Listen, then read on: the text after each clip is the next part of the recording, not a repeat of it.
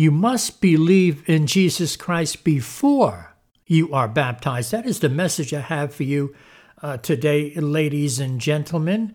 And I pray that the Lord would anoint this word to your heart today. I pray that this would be a year of extreme blessing for each and every one of you, young, old, doesn't matter. May the Lord bless you. May He open up your understanding to the scriptures like never before. Let's go to Acts chapter 8, starting at verse 26. And the angel of the Lord spake unto Philip, saying, Arise, and go toward the south, unto the way that goeth down from Jerusalem unto Gaza, which is desert. And he arose and went, and behold, a man of Ethiopia, an eunuch of great authority unto Candace, queen of the Ethiopians, who had the charge of all her treasure, and had come to Jerusalem for to worship, was returning and sitting in his chariot, and read Isaiah the prophet.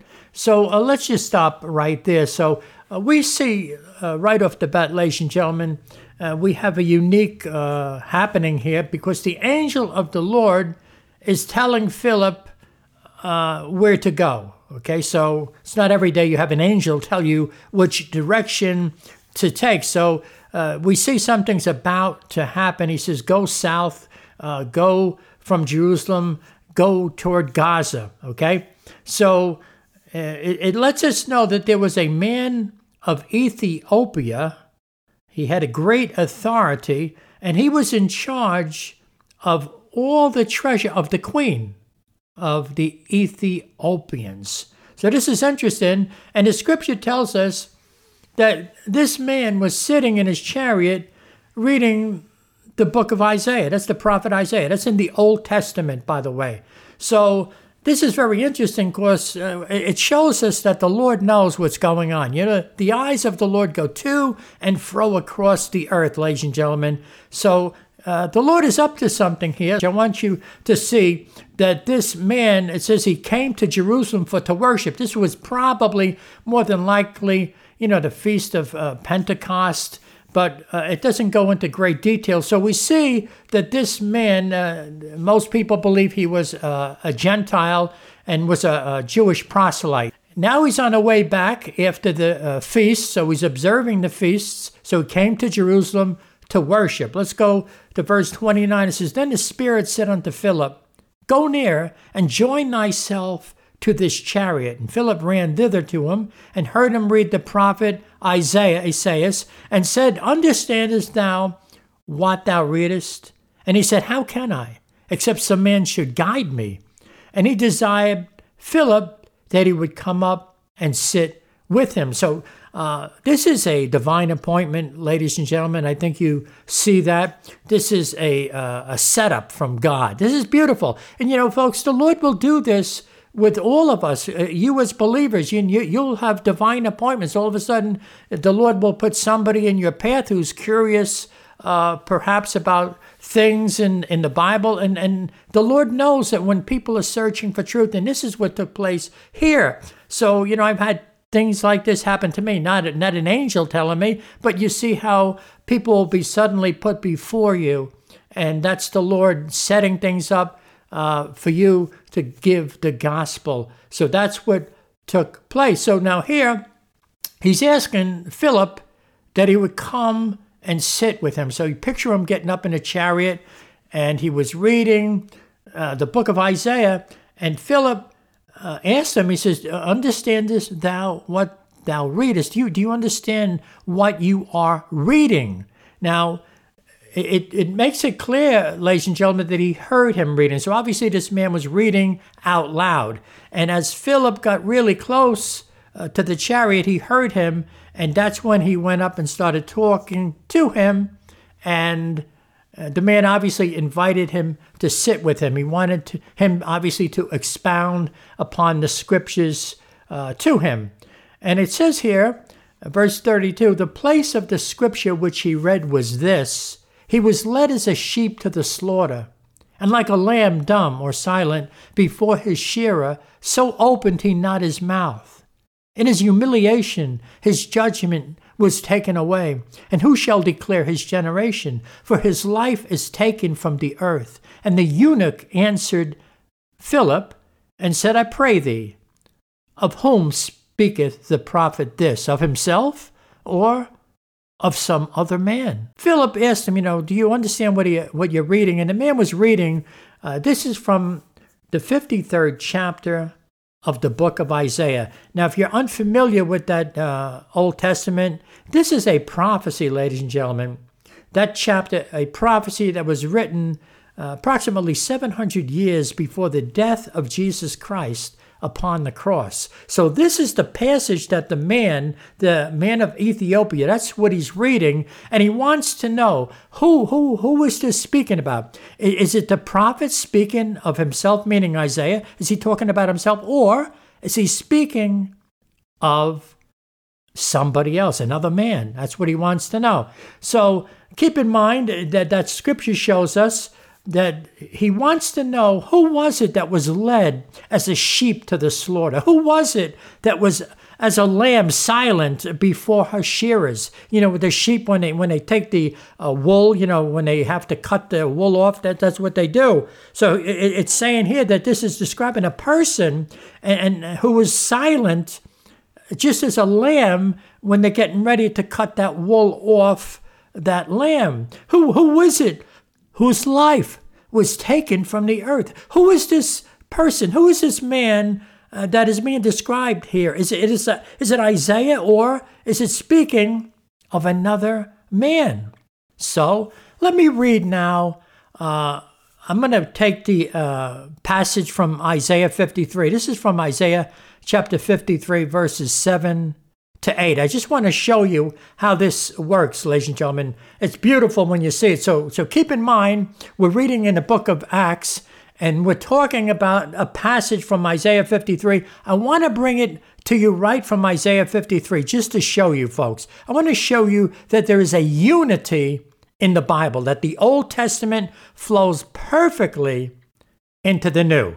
So let me read the passage from Isaiah 53. This is a little different than what you see in the book of Acts. It says, he was oppressed and he was afflicted, yet he opened not his mouth. He is brought as a lamb to the slaughter, and as a sheep before her shearers is dumb or silent, so he openeth not his mouth. He was taken from prison and from judgment, and who shall declare his generation? For he was cut off out of the land of the living.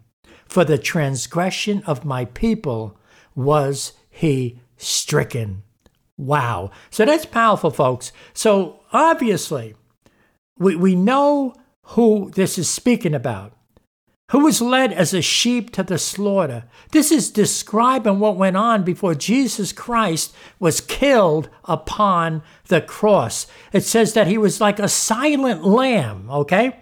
Well, if you remember when Christ was brought before the judges and Pilate and everything that went on, often you're going to find that Jesus remained silent, okay? A perfect description. And we know that he was cut off out of the land of the living for the transgression of my people. He died for our sins, ladies and gentlemen.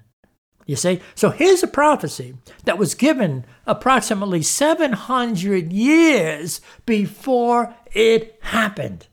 And so this man in the chariot wants to know, who is this? What's going on here? Could you tell me? Could you help me out here? And look at verse 35. It says, then Philip opened his mouth and began at the same scripture and preached unto him Jesus. Jesus, Jesus. And as they went on their way, they came unto a certain water, and the eunuch said, see, here is water. What doth hinder me to be baptized? And Philip said, if thou believest with all thine heart, thou mayest. And he answered and said, I believe that Jesus Christ is the Son of God. Hallelujah. So before I explain what happened right there, folks, this is pretty awesome. As a new believer, and when I say new, I mean real new. I remember walking into church one day, and there was a man that was wearing, a young man had a football shirt on the top. It said Isaiah, and then the number, big numbers, it said 53. So it said Isaiah 53. And I asked the man, I said, hey, what's that all about? What does that mean? And he said to me, oh, that's a prophecy about Jesus Christ in the Old Testament. And I didn't know this, folks. I said, you got to be kidding me. I didn't know it spoke about Christ in the Old Testament. And let me tell you something. From that day on, folks, I had a love for the scriptures. And I started digging into the Word of God and finding prophecy after prophecy after prophecy, all pointing to the person of Jesus Christ. I want to throw that in there. So, here we have this angel of the Lord telling Philip to go minister to this man. So here's this man wearing a football shirt. I mean, you talk about a divine appointment. If I was that man, I would have been thrilled, because that's why he was wearing the shirt. You see? So here I came up inquiring, and he was able to help me. He was able to guide me. You see that? Very awesome. A divine appointment, if you would. Exactly what happened. So, let's get back to the scriptures where the man wants to know. What hinders me from, there was a body of water. What hinders me? What stops me from being baptized right now, right here in this place? And look what Philip said. He said, if thou believest with all thine heart, thou mayest. And he answered and said, I believe that Jesus Christ is the Son of God. Hallelujah. So, folks, when Philip preached to him, the man said, who's this speaking of? It says that Philip preached Jesus unto him. You can rest assured that Philip went through the scriptures explaining to him the prophecy and how it was fulfilled at the cross of Jesus Christ. He probably went into great detail about who Jesus was and how all of this pointed to him, and that a person could be saved through faith in Jesus Christ. So this is where the man came to the point, and he says, what hinders me from being baptized?